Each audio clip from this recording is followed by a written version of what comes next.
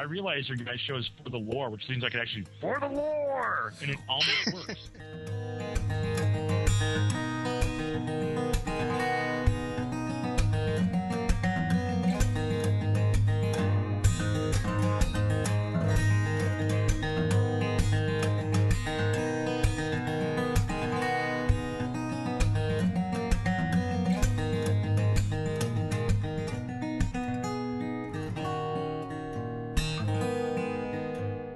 You're listening to For the Lore, the podcast that delves into the craft of our favorite games, whether lore, gameplay, or game design. Joining Roger is Joe, writer from WoW Insider and World of Maticus, and Vince from Massive Nerd.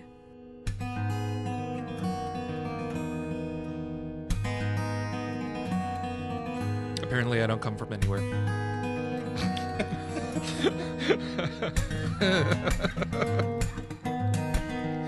Jeez. Hello, welcome to For the Lore. This is Roger coming to you on Tuesday, the 10th of July. We are actually going to be having a very interesting show touching back on a game that we have not talked about now for quite a while, but we are going to be doing so without Vince. He's not going to be joining us tonight. But Joe is here, and he's actually going to be taking the reins for most of this, because we're going to be talking about Mists of Pandaria, which I have not gotten into the beta, so all I know is what I've read. But I do have a lot of questions, and it's going to be great to hear about not just some of the recent things that have gone through, but also some of the things that, you know, if you're not in the beta, you don't necessarily know a lot of the different dynamics in the game, a lot of the different stuff that they're putting in for, say, skill trees and talents and things like that, as well as our Pokemon game, pet games, which, dude, I swear to God, I cannot wait for that. How sad is that? It's like one of the most anticipated features that they've ever had, possibly since the haircut, the actual barber shops. Yeah, it's just like I did a lot of collecting of pets on especially one character, and so I'm really looking forward to doing this, and the idea of going out and catching more of them. I know it's an absolute ridiculous thing, but there's a reason why Pokemon is as successful as it is, not just with kids but adults too, and that's because it plays to that collector mentality in you, that you want to get them all, you want to collect them, and then the idea of fighting against other players just sounds like a ton of fun. Well, and that's going to bring about one of the features that we're going to see in the expansion that a lot of people are super excited about. If you're anything like me or Roger, you spend a lot of your time collecting, whether it's special mounts or if it's, pets or whatever the case is. In Mists, or as soon as 5.0 update hits, all of the mounts minus class-specific mounts and all of the pets that you get, non-combat pets, are going to become account-wide. So every character you create on your Battle.net account will have those, as long as it's on the same faction, same server type deal. Which is kind of cool, because if you're somebody like me who I collect a ton of pets, but I have them scattered throughout my hunter and my shaman. This brings it all together, which is going to be absolutely fantastic. And then going back to the pet battles, you're going to have a whole new slew of pets that you can randomly encounter in the world and actually fight and try to capture. And just like Pokemon, they'll be affected by things like climate, the time of day, the weather, because there is weather in every zone now, if you missed that memo. So that's kind of be really cool for anybody who's addicted to Pokemon or wants something to do in the game that's not necessarily daily quests, not necessarily running dungeons or raiding, but just wants to have some fun and wants to use all those pets and everything that they've gathered over 7 years now of this game being live. It's going to be something that, again, sometimes you just want to log in and shoot the breeze with your guild, or just you're doing some profession stuff, some crafting stuff, or something like that. This will give you the opportunity just to have some fun while you're doing that with something completely different, and people do get attached to their little mini pets as well, especially if it's one that you had to do something specific for, like I think about the Sprite Darter hatchling. Oh yeah, absolutely. Which that was more of, you had to go through a whole bunch of quests to do it, or the little spiderling that you had to go into Blackrock Depths, was it? Or yeah, I believe it is. It was It was Blackrock Spire. Spire. So anyway, so all of those, and then I've got like the collector's edition mini pets, which you don't see as many of, so that's kind of cool there. And now I've been running around with my little fetish shaman because of the D3. That's the best thing about D3 Collector's Edition is a freaking mini pet in WoW. That's what I think of D3. But that thing is bloody awesome. Have you been in a party yet with somebody who has one out? Half of my guild has it. Okay. And it's the pet that they have out on just because you about can every hear him boss all the fight. time making the Constantly. It's like this I love constant it. stream of gibbering. I absolutely love it. I have not grown tired of it yet. So, but yeah, the idea that I'm going to be able to mess around with that is great. And also, like you were saying, the not having to have, if I'm getting the robot chicken or a squirrel or whatever, I don't have to make 8 of them for all of my alts. They're all going to be there. Now, that being said, though, it's going to be account wide, but per server, obviously, right? I believe so. Yeah, it would have to right be. now, at least in the beta, I have characters on both servers, and they're not shared throughout them. So I'm assuming that it's going to be Battle.net account bound, but based on your specific faction at the very least, if not the server. Yeah. So they haven't really specified because it's been changing, it's been fluctuating. They've changed which mounts qualify, which mounts don't. Before, like, they were excluding PvP mounts. Now PvP mounts are being included. Oh, really? So they're kind of waffling a little bit. So we'll find out soon, I think. I'm just happy that I will never have to do the Nether Drake Oh my god! dailies Nether Drake rep, again. and the Skyguard rep too. So there you go. Done. Oh, No, Now- I think that's great too, because especially when you're looking at the pricier mounts. Mm-hmm. Like if you're looking at the chopper, I've only got one chopper on my server, and that's because I'm too damn cheap to do more of Or them the- for my other guys. or the Mammoth. All of those, yeah. Very caravan. Well, Mammoth the as well. Vial of Sands. If you were to save up to buy that at 40,000, you sure as hell don't want to have to be buying it again and again. So I like the idea that boom, it's there, you got it. Absolutely. And on the same topic of pets and mounts, we recently just got the rewards for the Mists of Pandaria Collector's Edition that will be coming when you pre-order. And it's going to be the very, very absolutely awesome Kieran Quillen pet and mount. And these are the giant, looks like dragon lion things. So you get this like jade statue, epic Massive. out, amazing mount. But you also get this little tiny like lion dragon pet cub with a little mane going on for your little non-combat pet, which I think is kind of cool, because I don't know about you, but when I get the collector's editions for any of my games, I really, one of the first things I look for is the mini pet, and this I think is absolutely adorable. It's like the Quillen had an awesome baby with the pug pet that you get from doing all those randoms. Yeah. And this is the result. It just looks really cool and really cute, actually. I'm just super impressed that they are putting a mount in this time, because like They haven't. I've loved the mini pets. Well, not the BC one. The Burning Crusade one sucks. It's terrible.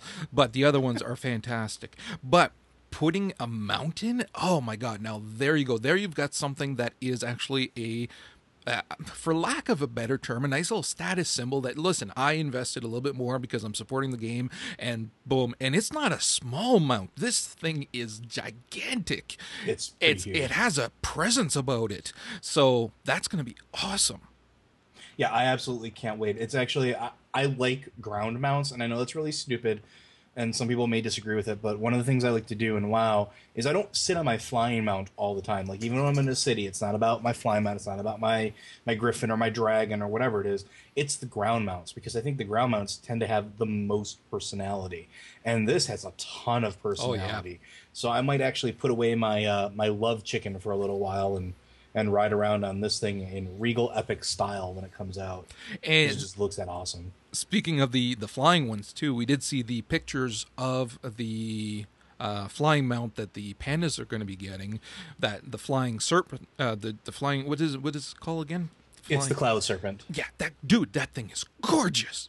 But it's not just for pandas, but it's going to be the quote unquote panda flying mount. The race flying mount. But it's the one that's going to be for everybody. Different factions are going to have different colors of it.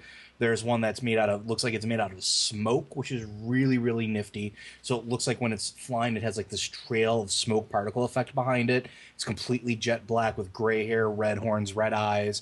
Absolutely amazing. They have ones that look like they're made out of precious gems like jade.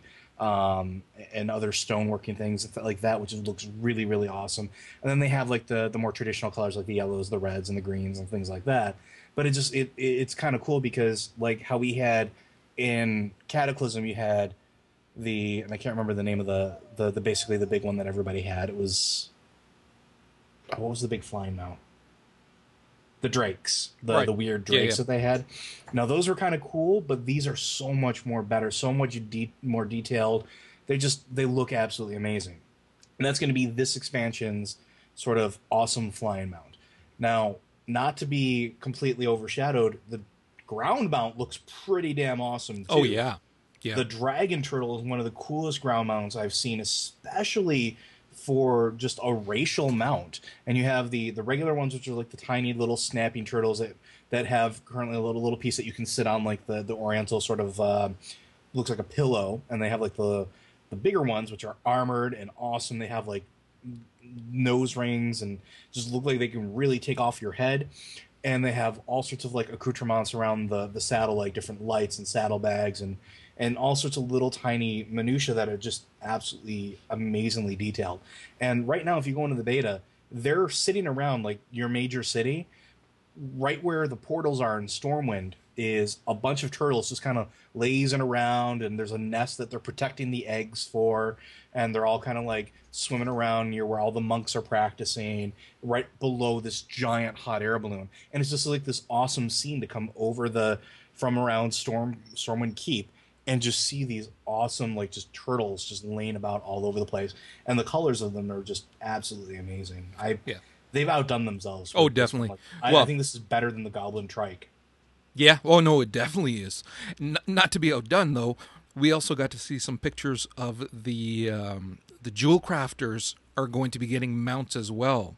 So they're going to be getting these incredible looking mounts, and you can actually combine them all. They're Voltron. They're like a Voltron cat that has got all these gems sticking out of it and everything. And it is the sexiest freaking mount you will ever see. Of course, it's going to cost a small fortune, but if you've got the money, oh my God, it is gorgeous. Well, and that's the thing, like, there's that particular mount, there's a lot of information that's up in the air right now, because originally it had 5 individual patterns. It had the black, yellow, green, red, blue, just like Voltron, and it really was a nod to Voltron, and you had to collect all 5 of them to turn them into the giant, essentially it was like a golden, silverish, metallic mount of Wynn. But now they're saying that you get one pattern, and every time you create it, it's something different. And so they're kind of fluctuating on that one. The model looks absolutely cool. There's no doubt in my mind that that's going to be this expansion's money sink. Yep. So that and the 2 new engineering mounts. I don't know if you saw those. No, I didn't. What are they getting? There are 2 engineering mounts, one for Goblin, one for Gnomish. There's one that is... Oh, come on. That's not right. But anybody can buy them. Okay, yeah. Okay. They're buying on Equip. So they're just like the Mechanohawk. One looks like it's a traditional rocket with 3 little prongs on it, and it's very sleek and skinny, and it looks kind of like the 50s spaceships from the serials, just really bright orange and really kind of kooky and nifty looking. My personal favorite is the depleted Cranium Core rocket mount, which is a giant bomb that has been repurposed into a flying mount. Not only is it a giant bomb that's been repurposed into a flying mount, it has the Red Baron sort of like lightning strike on the side of it. And it has a vehicle function as well, which is kind of nifty. When you get into it, it has another panel that pops up. One of them is a radio where you can actually change the station and have different music playing while you're in this mount. And the other one is a harmless, looks like tracer rounds that you fire out. So as you're flying, you can just fire tracer rounds while you're chasing your friends or whatever the case is. And it looks absolutely hysterical. Well, that is awesome. Okay, let's start talking some more then about what's going on right now. I'm going to actually leave it to you to decide what you want to talk about first. Go for it. Well, I mean, we might as well start with pandas, since that's going to be the big thing about Mists of Pandaria anyway. So pandas are going to be the new race, and we've talked about this before. They're going to be one of the first or actually the first true neutral race. They start out without having any sort of faction. You have to go through the entire starting zone until you get to the end, where you actually have to complete a quest and choose which faction that you're going to serve, whether it's Horde or Alliance. Now, these particular pandas are basically located on what's called the Wandering Isle, which is the back of Shenzhen Su, the giant world turtle. And he is a giant dragon turtle of epic proportions that carries the Wanderlust pandas. Now, these are the ones that, instead of wanting to stay at home where it's safe, or quote-unquote safe, they want to explore the world. They want to see what's out there. So they loaded up on the back of this giant turtle and went out into the world. And this is where we've seen certain pandas pop up in the past, like our lovely Chen Storm Stout from Warcraft 3. He was one of the Wanderlust Pandarians. So that's where the story for them officially starts. It's on the back of this turtle. It's where these people have been training, or these pandas have been training to take care of themselves, and this is where they first get their interaction with the people from the Alliance, because after the events of Cataclysm, after this giant fuck-off Maelstrom explosion where Deathwing has said, I'm dead, I want it, everything's going to go to hell, and there's giant tsunamis and storms and everywhere, the turtle gets thrown around, and the Alliance and the Horde both stumble upon it. So what are they going to do? They're going to investigate. And that's how the Pandarians really first, as a race, start to interact with both the Alliance and the Horde and the various races therein. Which is very important because part of the backstory of the pandas is that the original Isle, the actual, Pandaria itself, has been shrouded for about 10,000 years. Nobody has been there. Nobody can get there, including the pandas of the Wanderlust. They don't know where their home is anymore. They cannot get back to it at this point when they're out there in the world.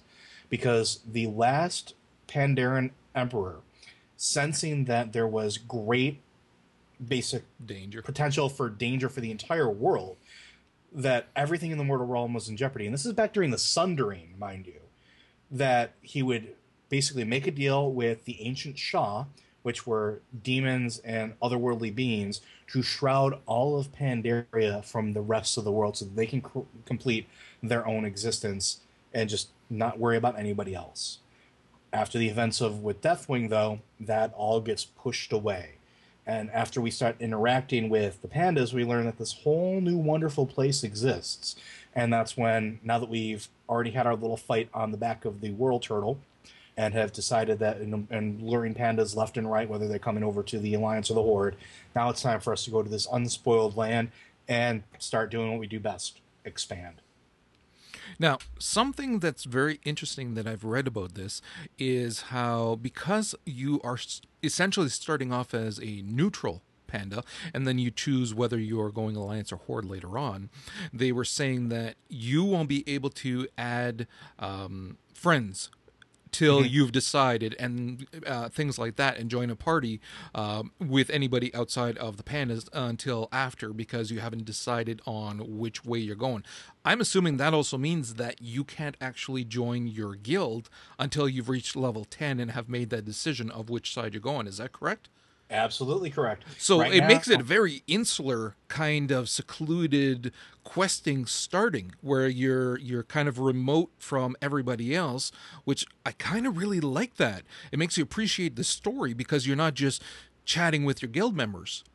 Well, not only that, but it also eliminates the possibility of you feeding heirloom gear to those brand new pandas before they're done with the starting experience. A lot of problem that they had with the new races in Cataclysm was these beautiful starting areas, these wonderful starting areas, and they really, really were, is that people would basically just completely out-level and not really pay attention to anything that was going on and just speed through it as quickly as possible.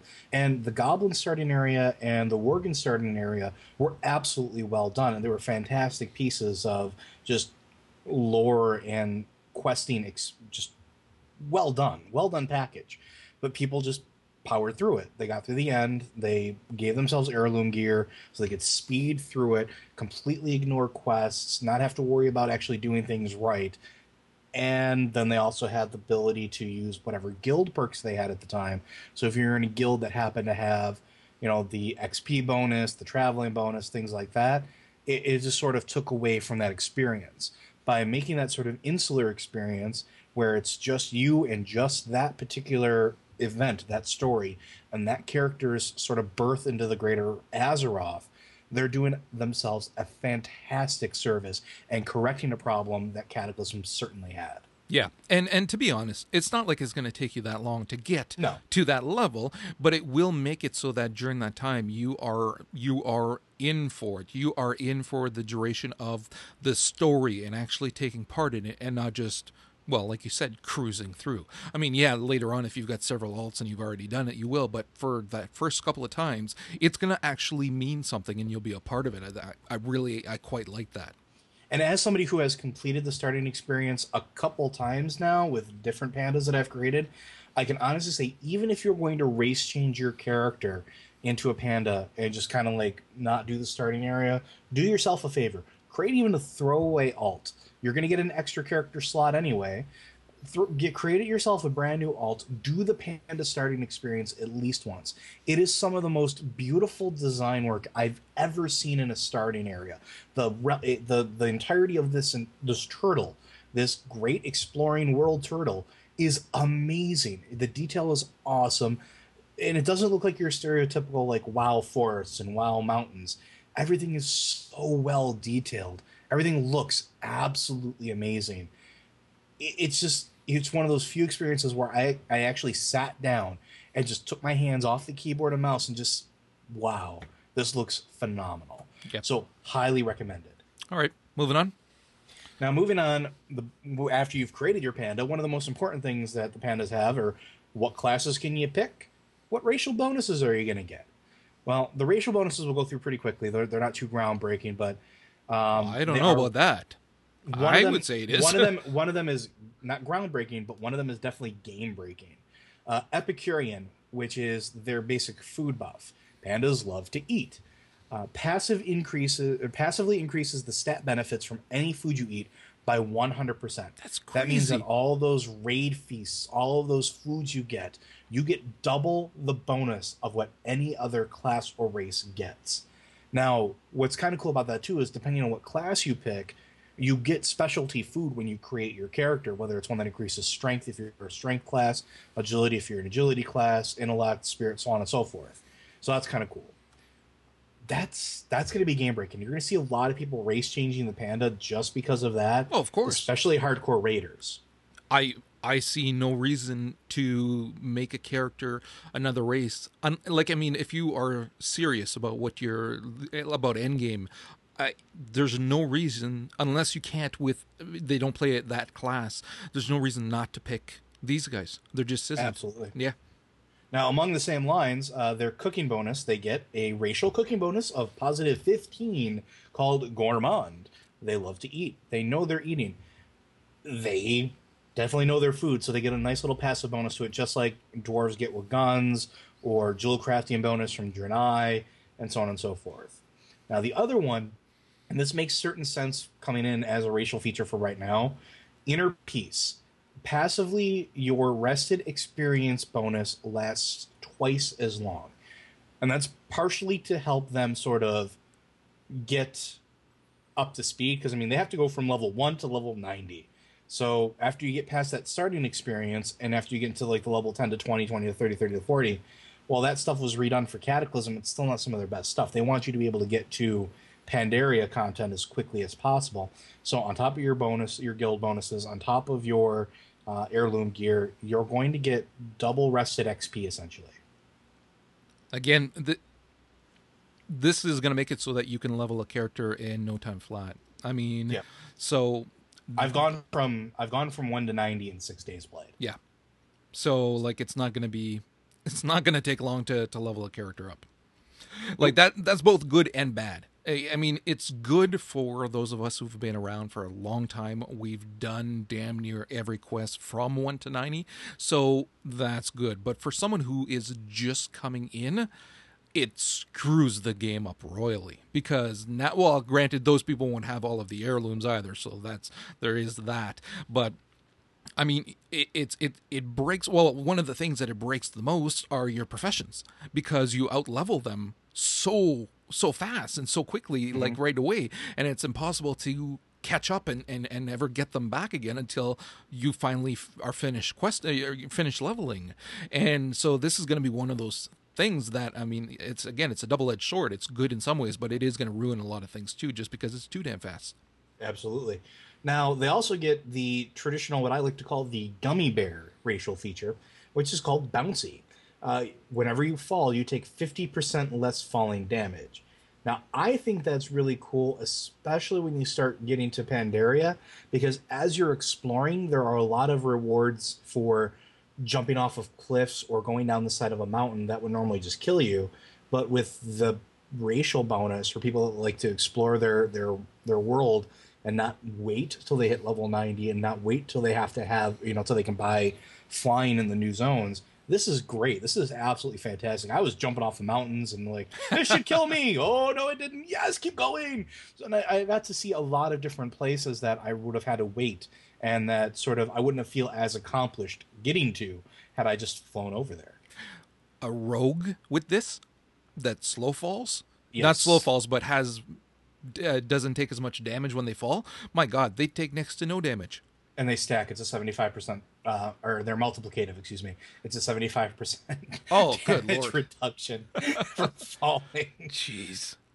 And not to be outdone, they also have the traditional monk sort of passive, which everybody gets, but it's called Quaking Palm. You activate a secret pressure point on an enemy target, putting it to sleep for 3 seconds. Now, it doesn't work on beasts. So far in the beta, it only works on humanoids. I'm not sure if that's intended because it doesn't say that that's what it was originally intended for. But in the alpha that I played a year ago, it was humanoids and elementals, no beasts. Now it's just humanoids, so I don't know if they're still tweaking it. But it's kind of cool. It's a 3-second sleep. So if you need to run or get the hell out of dodge, you can tap somebody on the head, watch them go to sleep, and run the fuck away, which is kind of nifty. That is, again, when you're looking at all of that, it is like overpowered compared to like other races. Like, I mean, humans have got obviously the best PvP, one, okay. but no, I'm talking about the faction bonus. The faction bonus as well. Yeah, but I mean, this is all around. Again, there's just no reason not to choose these guys. Well, I don't know. And right now, a bunch of people on the beta forums are arguing math-wise of what's going to wind up being better. Because don't forget, Worgen get an additional 1% crit. Yeah. Draenei get an additional 1% hit. You have the best mana regeneration in the game comes from Blood Elves. Period. They have the absolute top mana regeneration in the entire game. So there's a lot of argument going back and forth. So compared to the racials that are there right now, some of these seem a little overpowered, but the way that everything's been retweaked over the years, it's not going to completely overshadow everything else except for that food buff. That's the only one I'm worried about. That's crazy. Because for me, I'm a dwarf.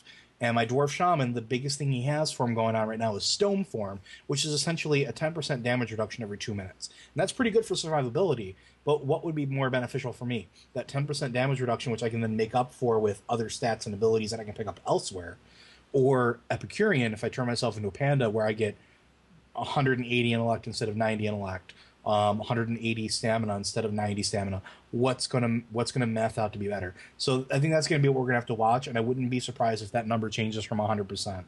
I really wouldn't. Right. Okay. Now, racials are good, but what are those racials gonna mean if you don't know what classes you can play? And the classes that pandas will be able to play right out of the gate: monk, of course, hunter, mage, priest, rogue, shaman, and warrior. They will not be able to play a paladin, they will not be able to play a druid, and they will not be able to play death knights. The 3 classes that they can't play are all lore related. Like, every single one of them has to do with the lore and history of the panda race. The DKs, during the reign of the Lich King, the Wanderlust pandas had not been discovered yet. The only real panda that had ever been seen was Chen Stormstout, the hero from Warcraft 3.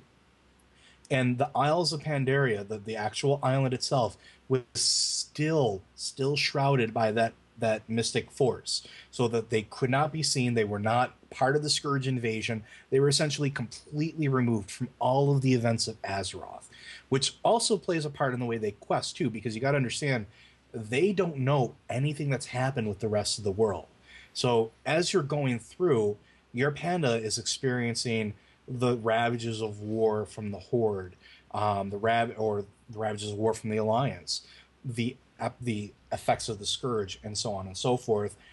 So they're getting to see the world for the very first time outside of their little bubble. Very kind of epic, especially with some of the quests that you get along the way are literally your NPCs, like, what happened here? Oh my god, look at this.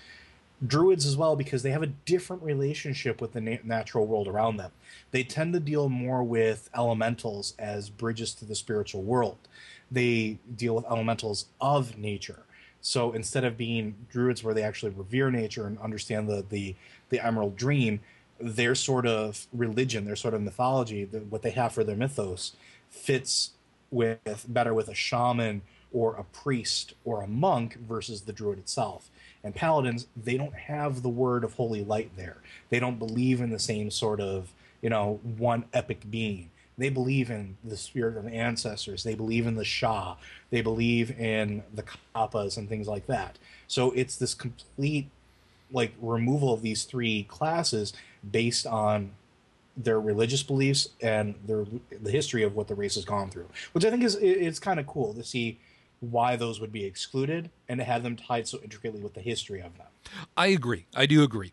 But it still ticks me off because I would love a druid panda. I would absolutely adore it. And in so much as you can make sense of it not being included, you could make it work as well. So True. I think it would have been a nice fit to actually be in there and to have, again, your bear form is taken care of. They could actually just honker down on all four, and there's your bear form. Yeah, and Yep. I think, the thing with the druids too, and I know I'm showing my favoritism here, obviously, but the thing with the druids is that, we've been complaining for, over 7 years that it doesn't matter how epic your gear is or whatever, you turn into form, and there you go. They gave us... Oh, thank you, Bubbles, for making all that noise. Go lay down. Freaking dog. They speak of animals. They gave us the different skins, which, okay, that was part one. We are going to be getting armored versions. I'm using Those Vince look quotes. Amazing in game. But it's just going to be one thing. So you have Agreed. one kind of epic version of yourself, and that's pretty much it. Doesn't matter if you change out your outfits. And I know there's only so much they could do because it's a bear. They can't make armor fit, or a cat or whatever. And they did do a few different things like the flaming cat staff and things like that.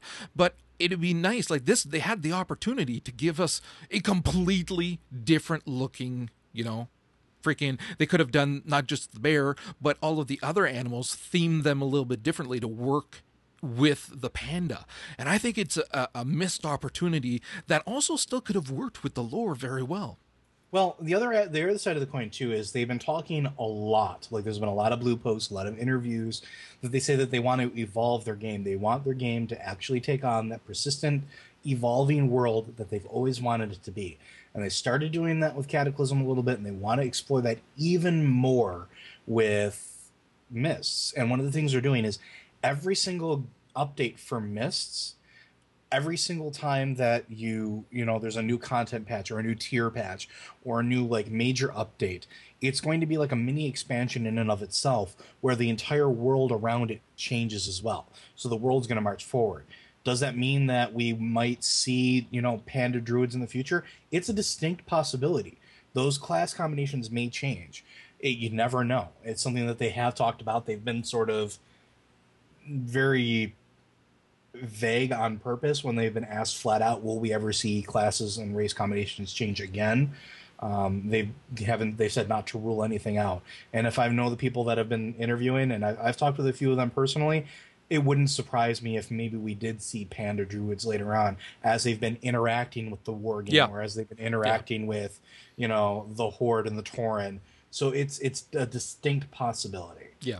Yeah. No, that would be awesome. And it would fit too, because then they would have had their story the way they wanted to tell it, but then go from there based on the experiences that the race then has with the others that they come in contact with. So that doing something like that is energizes the game as well, because it keeps it alive. So it's not stagnant, always the same. It actually evolves. And like when they did that with the trolls and they gave them druids, it was the same thing. It showed that the game was evolving and not just staying stagnant. And I love that. Absolutely. And it was one of those things that it was so well received that I would be very shocked if they ignored that. I really honestly Somebody start a petition somewhere. Okay, move on. Well, now we know the quote-unquote good guys of the story, right? The pandas, the panda race, the absolutely amazing pandas, which I love their character models, including the females. Yes, I love them as well. But now let's talk about a little bit about the bad guys. Now, the bad guys, these are going to be the sort of focal point for at least the first part of the story. Number one is going to be the Mantid. They are mantis-like humanoids. They are thought to predate even the Mogu as far as inhabitants of Pandaria. They theoretically are the absolute first inhabitants of Pandaria. They are not to be mistaken or likened to the Silithid. They are not mindless mobs. They are not just a horde. They actually do have an empress. They have an entire feudal system. They have a social structure. They're just giant mantis people that are very, very mean and hit really hard in melee combat, which is kind of cool because the character models for them look really, really awesome. I don't know if you've had a chance to take a look at them. Yeah, I have.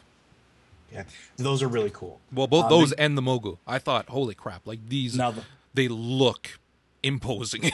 Absolutely. Now, the Mogu are big, monstrous creatures that were originally a wild race of brutes that fell into the magical waters of the Vale of Eternal Blossoms. Now, this is a zone that you can actually visit in Pandaria, the Vale of Eternal Blossoms, and you can actually see parts of the Mogu Empire, and you can actually see the well itself that they had fallen into to gain sentience. But not only did they gain sentience, they got stronger, faster, and bigger. They got to be essentially Titan-sized. And when I say Titan-sized, I do actually mean Titan-sized. When you go through the Mogu palaces, when you go through all of their different buildings and things like that, you'll notice one very common thread among all of them. Every building is the exact same scale as like Alduar. It's that same height, that same response of the Titans. And also, you can see in all of these zones, Titan technology. Like certain things, like when you went to go see Algalon, or when you went to go do the Valinir quest, and you saw they had sort of the recorders, or if you did Hall of Stone or Hall of Lightning, you had the interfaces with the tribunal and the consoles that you had to interact and open up, and use sort of like computers. They're there. They're there in every single one of the Mogu instances. They're there in the Mogu ruins. They're all over the place. So not only do we know that these were a warlike race that ruled over all of Pandaria, that had enslaved the Pandarians and literally used them as slaves, but they were sanctioned, at least in part, by the Titans, which I think is kind of an important thing to look at. See, what I found most interesting was this ability that they have to mold flesh. Yes. I don't know how much of that comes through in the stories and all that. It's in the Wowpedia. But holy crap and hell, when you're reading about everything that they're doing and working with these and creating their own slaves and everything, then you're getting an idea of what it's going to be like questing in those areas, and especially the dungeons there must be incredible because of this. Well, there are, and that's one of the cool things, and this is not going to ruin anything because I can't ruin it even for myself at this point. Because while you're doing questing and while you're doing the dungeons and while you're unraveling stuff, and we'll get to a part of this called the Lore Walkers in a section, but as you're uncovering more and more things, you learn that the Pandarians might have actually been created by the Mogu. Like, they may have actually been flesh crafted specifically as slaves for the Mogu race. And there's a lot of hints to that, and a lot of the quests, and a lot of the flavor stuff that you find, and a lot of the archaeology bits you uncover as well. So it's something that hasn't been fleshed out. There's really not a whole lot of detail on it right now. There's a ton of dead ends on the beta, so I don't even know if that's the case. But there's a lot of hints at it, which is kind of an interesting twist. That would be freaking awesome is what it would be if that's what you find out at the tail end of the questing for this expansion. That would be a killer ending. Absolutely. And it'd be your stereotypical sci-fi ending, which I'm absolutely okay with. Yeah, definitely. Now, the big baddies and the ones that sort of orchestrate just about everything awful is going to be the Shaw. Now, the Shaw are physical incarnations of negative emotions. The Panda race, the Pandarans, and all races in general, Pandaria itself, tend to expunge bad emotions in order to gain peace and balance. So as they take these pieces of themselves and push it out, the Shaw sort of latch onto those negative emotions and gain physical form and gain power. So it's not uncommon to see the Shaws of doubt, the Shaws of anger, the Shaws of hatred, the Shaws of murder, the Shaws of rage. There's so many different aspects that they can take on. And one of the first things you encounter is in the Temple of the Jade Serpent, which is the Shaw of doubt. And it's the very first one. And this is giant monstrosity that looks like a tentacle rape hentai monster on crack. And what it does is it actually taunts you and talks to you throughout the entire encounter. Not just the encounter itself, but as you're getting closer to it, as you're unlocking bosses, as you're moving through the instance, you get whispers. Very similar to how Cthulhu was with AQ40. Very similar to how the Lich King was in ICC. So you have this moment where it's trying to make you doubt yourself. And during the encounter, it actually takes the negative portions of you and pulls it out of you and manifests it physically so that you have to fight yourself, which is kind of an interesting aspect, and it's something that's been done before. Yeah. But the way they do it here, it fits with that particular Shaw. Like, it's that Shaw's sort of shtick. It's his ability, but it fits. He's a Shaw of doubt. What better way to make you doubt yourself than have to basically face yourself head on? Absolutely well done. All of the Shaw that have been encountered so far, and all of the lore that we've been seeing, all of the history for it, has been absolutely just jaw-dropping, and it's very, very typical, and I hate to say this, but it's very typical Oriental style lore. Like, it's Chinese and Japanese style lore that is just, these are demons, these are the enemies, these can infest people, these can possess people, these can make people do things that are against their nature, but they can only do it through influence. They can't really do it directly unless they absorb quite enough power to manifest as a larger physical form. So it's kind of nifty in and of itself. And they all look cool. I think that I like the Asian appeal of this expansion because, I mean, we've seen different takes on racial mythology in WoW already now, and a lot of it has been Western and Tolkien-esque based kind of mythology. And so now to have this kind of thing that everybody can easily recognize and accept. So it's not that you have to explain that these are evil spirits and this is why and all that. No, we get it. We've all seen, all the movies, we've read the things, we understand that mythology, the Asian lore mythology, so we can roll with it. So they don't have to waste time. They can hit the ground running, and it's different enough than from everything else that we have in WoW to date that it's going to be jarring, but still familiar, but jarring from everything else to separate it. It just works on so many levels. Now, not only that, but there's some interesting tidbits for the Shaw that a lot of people have sort of been glossing over, but I've noticed this through my questing and from what other lore heads out there have been looking at. There are some hints right now that the greater Shaw's influence right now, after their eminence, they're coming into power, is tied potentially with the old gods. And not just tied with the old gods, but also tied with the light and the battle between light and darkness. So while the pandas themselves may not have had any sort of religious experience with it or belief in it, that's not to say the Mogu didn't. That's not to say that the Mogu didn't understand the conflict between what was going on in the greater world, that the Scourge was coming, or that there is these forces of light. And the reason I say this is because as you're questioning, when you get to Outland, and I did some quests that took me to Shathrath and things like that, there are new quest stuff that pops up that starts hinting at the battle between light and darkness and how it's beginning to escalate now that the Shaw have recontacted the rest of the world. Because not only were the pandas for 10,000 years veiled off from the Greater of Azeroth, but spiritually, these Shaw were cut off from everything else as well. So it's kind of interesting to see how what remaining old gods might, interact with them, or how that might influence things later on. This also keeps in mind something else. We were told that the big bad encounter, for at least for the first portion of the expansion, for the first content, was going to be us sort of trying to dethrone Garrosh Hellscream. It was going to be Horde and Alliance alike. Well, what started happening that made him so bad that even the Horde want him gone now?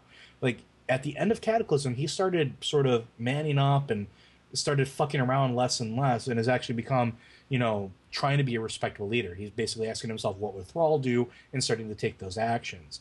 So what happened that made him so violently opposed that, well, obviously the Alliance want him dead one way or another because, well, it's Varian Wrynn and he hates him, but the Horde as well. So I'm kind of curious to see if there's not like a Shaw that maybe escaped Pandaria and has maybe latched on to Garrosh's inadequacies and has started pulling the strings like a puppet, which is why we have more aggression from Garrosh, more commands that seem genocidal or homicidal.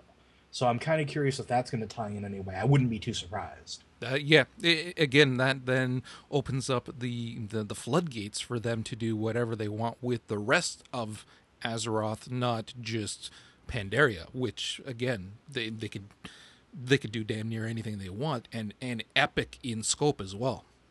Absolutely. Now, those are just, like I said, those are the main bad guys for right now. What we're going to see in the future, we don't know, because every content update is going to introduce something new. They've said that flat out.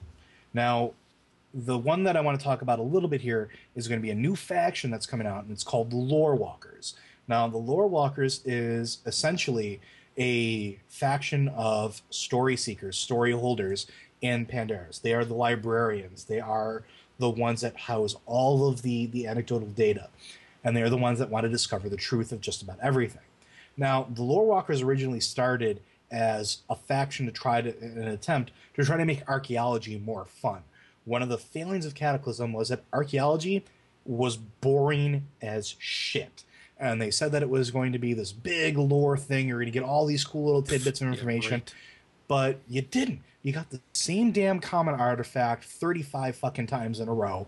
And you learned the same goddamn piece of information 35 fucking times in a row. And it just became absolutely goddamn boring unless you were chasing a rare. Now enters the Lore Walkers. Now, the Lore Walker faction has a couple things about it that are really, really cool.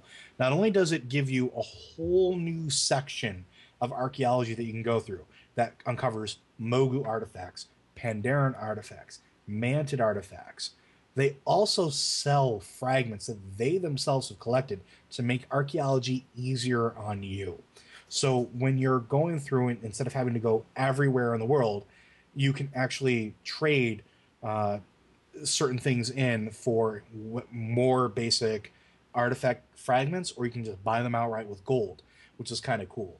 Also, because the world is so self-contained, they tend to share fragments. So you can work on anything you want, but one fragment may work for all three of them. One fragment may work for two of the races. So it gives you more flexibility, and instead of having to fly all the way to Eastern Plaguelands to hopefully get a troll fragment, and then go all the way back down to Kalimdor to maybe get an elf fragment, you can kind of just go about it at your pace and level it up as you go along. And each of the pieces unlocks further story elements, further background, and further pieces about the Pandaren people. Now, not only that, but they will also give you quests. They will give you quests that basically send you to either interact with other factions, or to sort of discover truth, whether it's going to a dungeon and finding out what's going on there. Or in one particular case, one that I thought was particularly cool was the Heart of the Swarm story.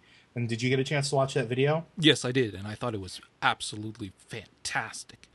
And I mean, that's saying a lot, considering, like, I've maxed out archaeology on 2 toons right now, and it's a horrible profession. I mean, it's terrible.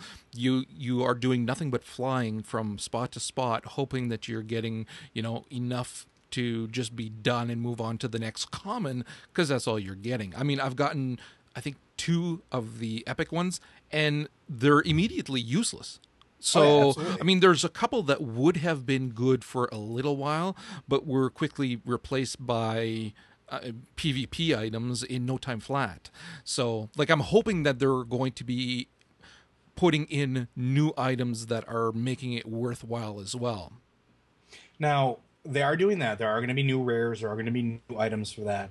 But what I thought was cool, and I'm just going to go back to the Mantid story here real quick, is it starts basically with you approaching the lore walkers for more information on the Mantid race, and that's what triggers this in-game cinematic. And it's basically the Pandaren lorekeeper Cho, explaining everything that he does know about the Mantids, everything that's been collected in this library, because you are in a Pandaren library. Like, their main stronghold is a giant fucking library with books and scrolls and tablets, and it just looks absolutely amazing. But he tells you the story of how the Mantids and the Pandarens have been interacting, and how the Mantids have been essentially every so often, every X number of years, they swarm, and how their behavior now is starting to it's erratic. It's not what it normally is, and explains that there may be some merit into you investigating what's going on with it. But the way it's presented is not just a block of text that you read and click accept.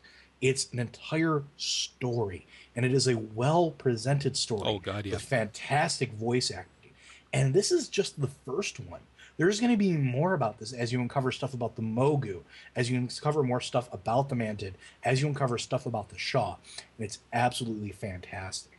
Now, and that's the other cool thing, is the lore walkers themselves are more than just quest givers and more than just archaeology folks. They're their own faction as well. You gain reputation with them as you uncover story bits. So you get rewarded for discovering archaeological fragments, but also for exploring the world. As you explore Pandaria, the nooks, the crannies, as you get every little piece of it, instead of getting just like a tabard at the end of it, like the Explorer's tabard that you get now, no, you get faction. You earn points with them for exploring the world, which I think is one of the coolest things that they could have done with a faction, because it is rewarding people for just basically enjoying the game and enjoying the world and exploring what's out there, which is something they have not done before. It's either been you have to turn in X number of tokens, you have to run a dungeon X number of times, or you have to kill X number of things. No, you explore, you gather artifact pieces, you uncover bits of story, and you get faction points with it. Now, the rewards from that are not yet in-game or not yet discussed, but you can bet that there's going to be at least some rewards, possibly items, probably nothing like enchants or anything like that, but definitely flavor text items, I would guess. Like, I'm going to put my money down on that you earn from earning faction with the lore walkers. And that is absolutely amazing, because that's exactly the type of reputation I would like to have in this game. Well, it makes sense. It fits with it, and it then makes it so that the archaeology profession actually is worth something, because no, you're not necessarily going to be getting awesome gear and whatnot, but you're actually going to be, for those of us who like those stories, those little cinematics there are absolutely astounding, just to kind of relax and enjoy it for a moment. It was really, the presentation was top notch. I thought it was really, really well done. I agree wholeheartedly. And for somebody like me, who the story is why I keep playing and why I keep trying to finish raids and things like that, this is amazing for me, because it gives me something else to do, and it gives me a new reason to do archaeology. Like, I can honestly say that I've been doing a ton of archaeology in the beta. That's saying something, because I hate it on live. Yeah. Like, you can pay me to do it on live, but here you've given me the exact proper cookie that I needed. Yeah. Okay. Now, we've gotten all the story part out of the way. I'm going to take a few minutes here to finish up at least the end part of the Pandaria before I get into any questions, that just explain some of the other changes that are going to be coming with the Mists of Pandaria expansion. One major thing that they're doing is they're removing all of the caps from daily questing. So you no longer are restricted to 25 daily quests. You can do as many as you want in whatever order you want. Now, the importance of this is that at level 90 in Mists, there is going to be somewhere in the neighborhood of about 200 rotating daily quests, which means there's going to be an absolute metric shit ton of stuff to do at level 90. It's not just raiding or running dungeons. The daily quests are going to be everything from your traditional, killing a certain amount of things or uncovering a certain amount of things, to something that may be tied in with archaeology or the lore walkers. So there's going to be a ton of stuff to do, and it's going to vary. And you can do as much of it as you want or as little of it as you want, which is very, very important, because it gives you, the player, the choice on how much you can do. Yeah, I actually, and I've never hidden my hatred of dailies and how it's lazy game design. But if you're going to give us that many to choose from, it's no longer lazy game design. It's actually, you are then offering the choice to the gamer to do whatever they want with their time. And I'm looking forward to this because it means that if I want to do a crap load of dailies that are, with one character, just go out and do something that has to do with professions. Right now, you're doing what? You're doing jewel crafting if you're a jewel crafter kind of thing, or you're fishing and cooking. Like here, I'm hoping there's going to be a lot of variety just by virtue of the fact that there's going to be so many to choose from. Absolutely. And I think and it goes with the philosophy, and they've said this flat out, and even Ghostcrawler, Greg Street has said himself, they want to give players more things to do at endgame. Not because they think that, players need to have something to do, but they want players to have something that they can do and not be bored, because not everybody wants to raid. Not everybody wants to run dungeons. Not everybody wants to do 3 shitty profession dailies. Not everybody, there has to be something for everybody. So whether it's pet battles, or whether it's daily quests, or whether it's archaeology, at the end of the day, they want to induce more options. Now, along that same way, they're getting rid of maximum level normal dungeons. So in Cataclysm, at level 85, there were normal dungeons that you had to run in order to gear up and keep going. Those are completely gone. In place of them, they're introducing something called challenge modes.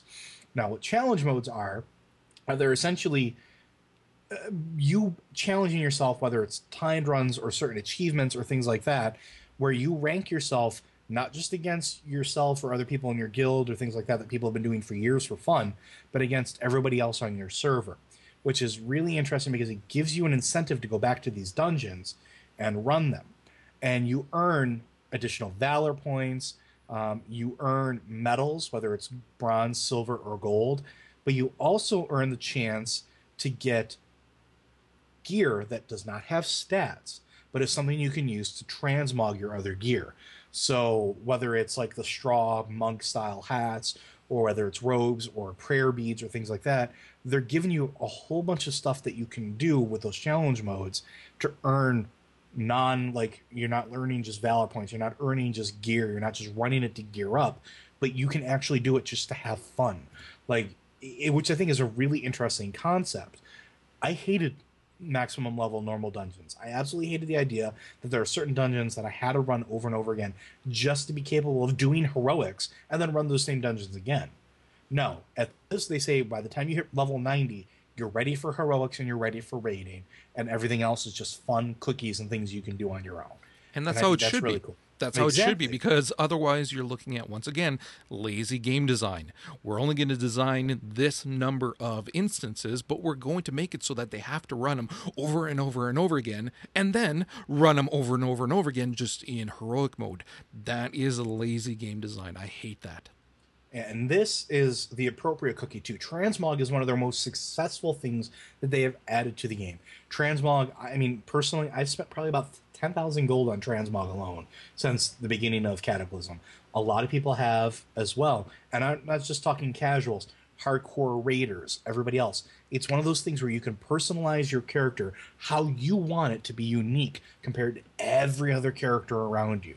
No more are 4 dwarves sitting in a row wearing the exact same tier armor. Now you can look however you want to look.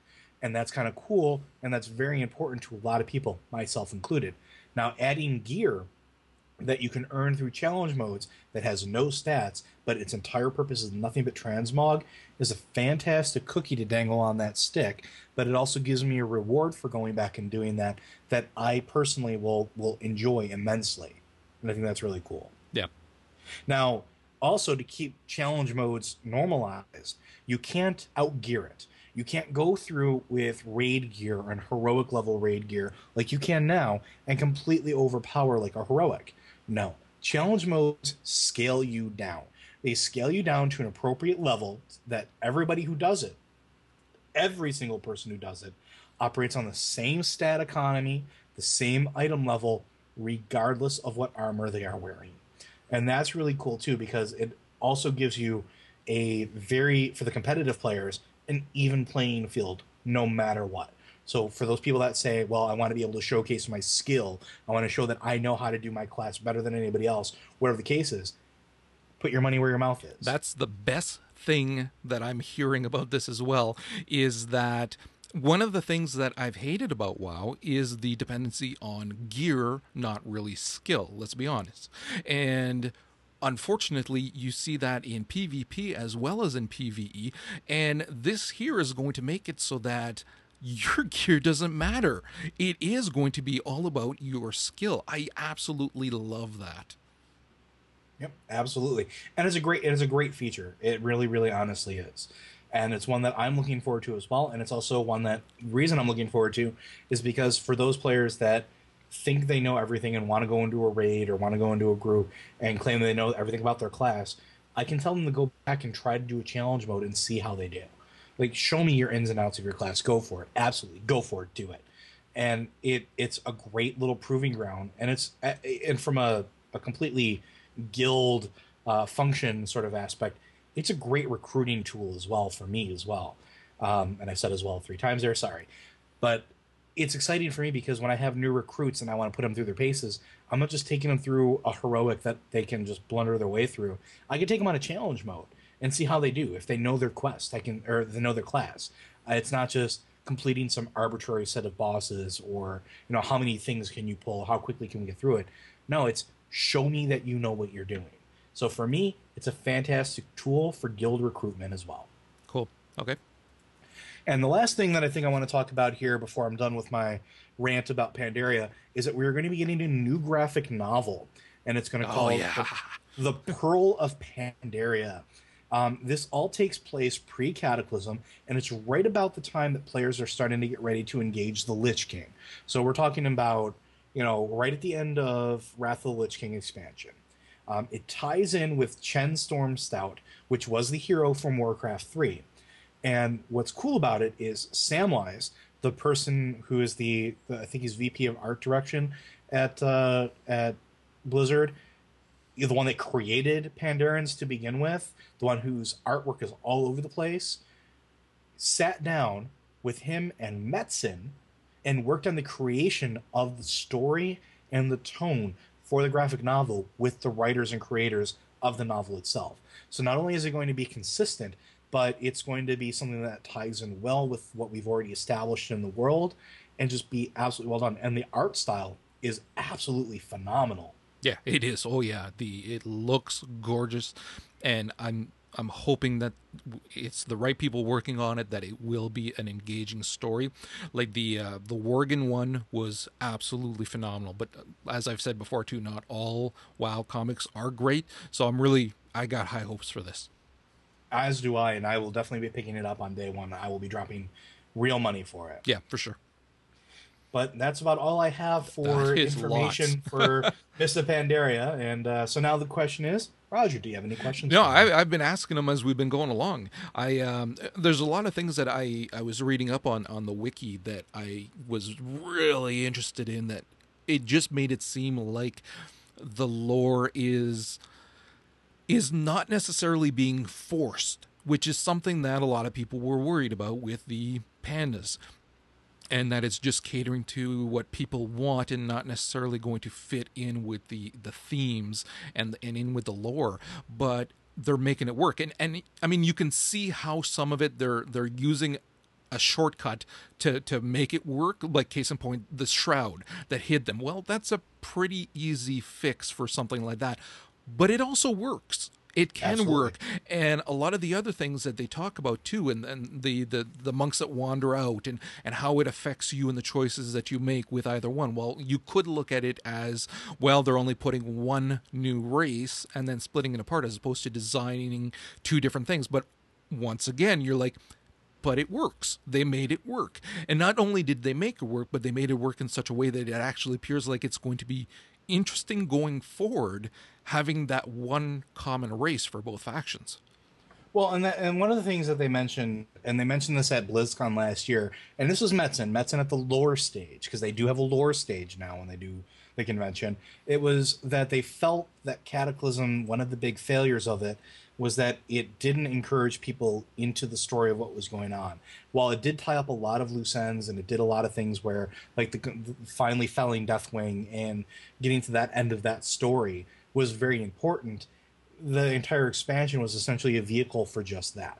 Now, personally, one of the things I like so much about Myst is that, like you said, the lore just works. Now, not only does the lore just work, it has that same sense of exploration, that same sense of new that I had going into vanilla WoW. That same sort of awe, that same sort of wonder, because I don't know what's going to go on here. And they've said this is their opportunity to reinvent the wheel. Like, everybody knew the story of Deathwing. Everybody knew the story of all the NPCs sort of leading up to it. Whether you read the books, or whether you played Warcraft, or whether you played any of the expansions of World of Warcraft, you knew what was going on. Here, you have no idea. All of it is brand new. All of it is shiny. All of it is an excuse to explore the world in a new and exhilarating way. And I have that exact same sense of awe and love that I had going through vanilla. It feels exactly the same for me. Well, we cannot top that. So with that, we were actually going to call it a wrap. Thank you very much for that wrap-up. I appreciate it. Again, I'm not having gotten into the beta, I've been wondering about a lot of it. So this is fantastic to hear that it is bringing back those same feelings from vanilla. Because it is, of course, like there's been moments of greatness in each of the expansions. However, there's also been enough of the same that causes people like myself to unsubscribe for months at a time. So hearing that this is that same level of excitement and thrilling and exploration and stuff, yeah, I can't wait. So with that, like I said, we're going to call it a wrap. Of course, you can find the show notes at forthelore.com. You can email forthelore@gmail.com and on Twitter at forthelore. So take care, and we'll talk to you guys next week. Bye.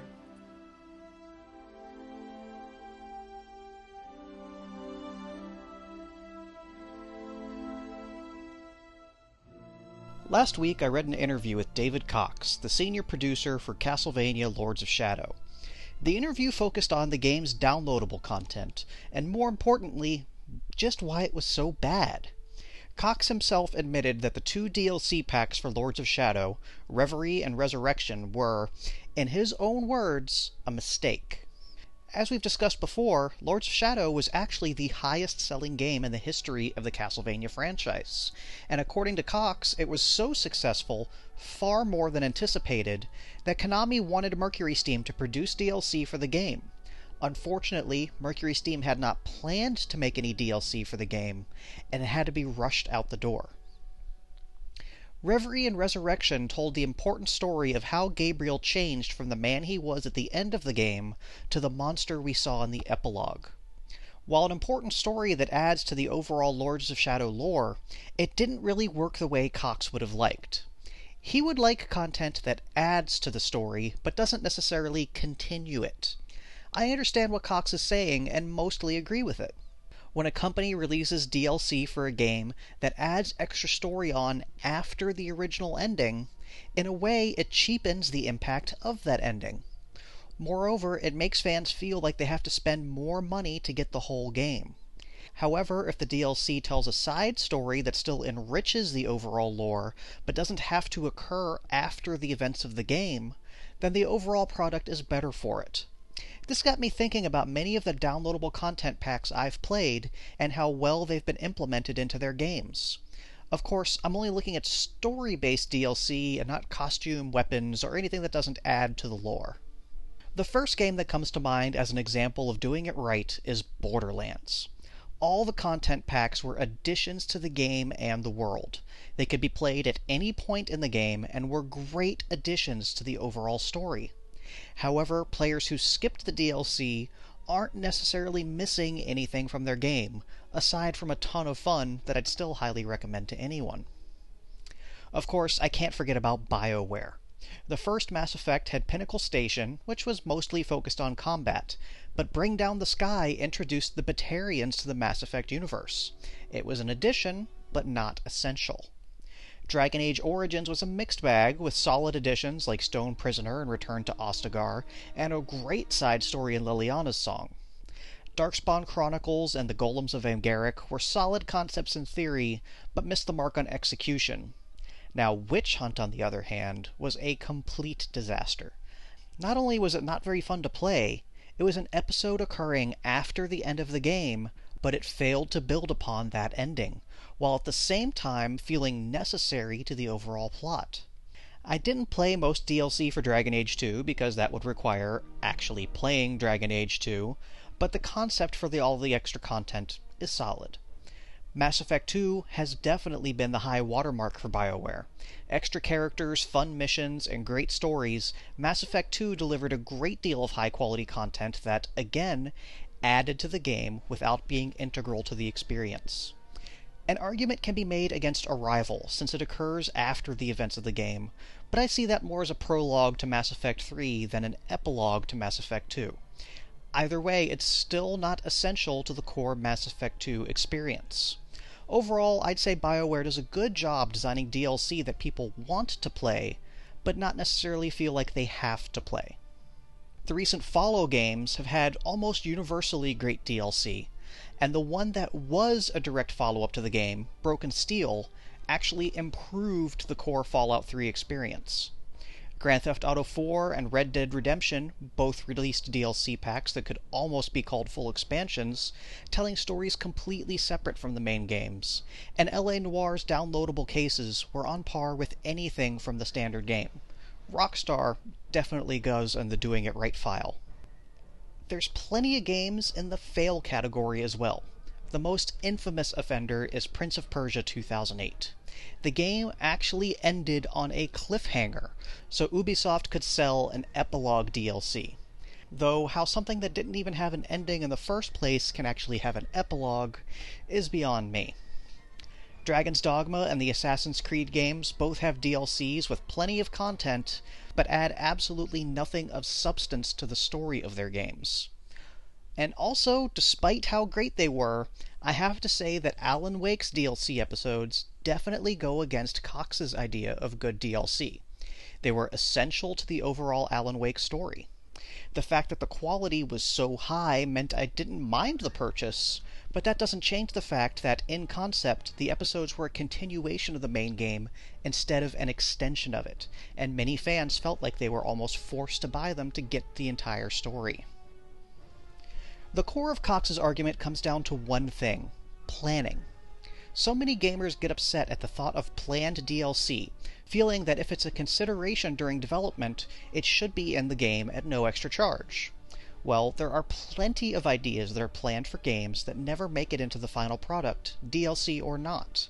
In this day and age, DLC is just a fact of the games industry. Any developer that doesn't plan for it is doing themselves a disservice, just like Mercury Steam did.